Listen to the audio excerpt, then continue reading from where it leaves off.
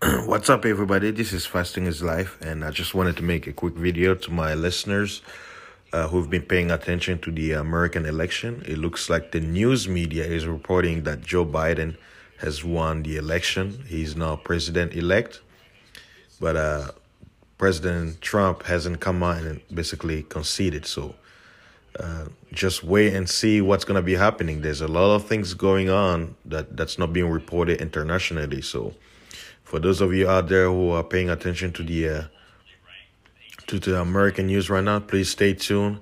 Don't really trust the news media because they're going to be very biased, and they have been biased all this time because almost everybody hated the current president.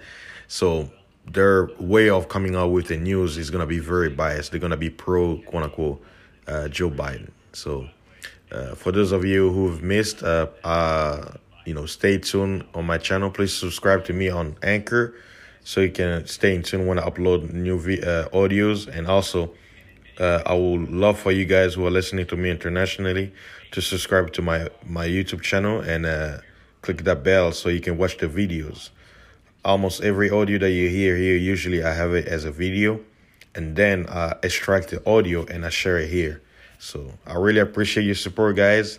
Please continue to follow my channel and stay tuned. I'll see you soon. Peace.